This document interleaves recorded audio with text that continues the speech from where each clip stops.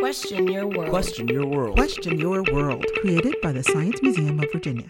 So once you've bought everything from IKEA and watched all the Netflix you can, what else is possibly left to do?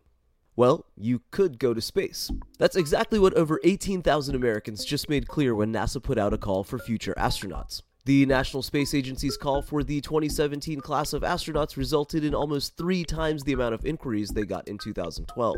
Now they have to go through all these candidates and narrow it down to just 8 to 14 individuals. Then these people will need to train on spacewalking skills, learn spacecraft systems, and even be taught how to speak Russian, among many other skills needed to be on a mission.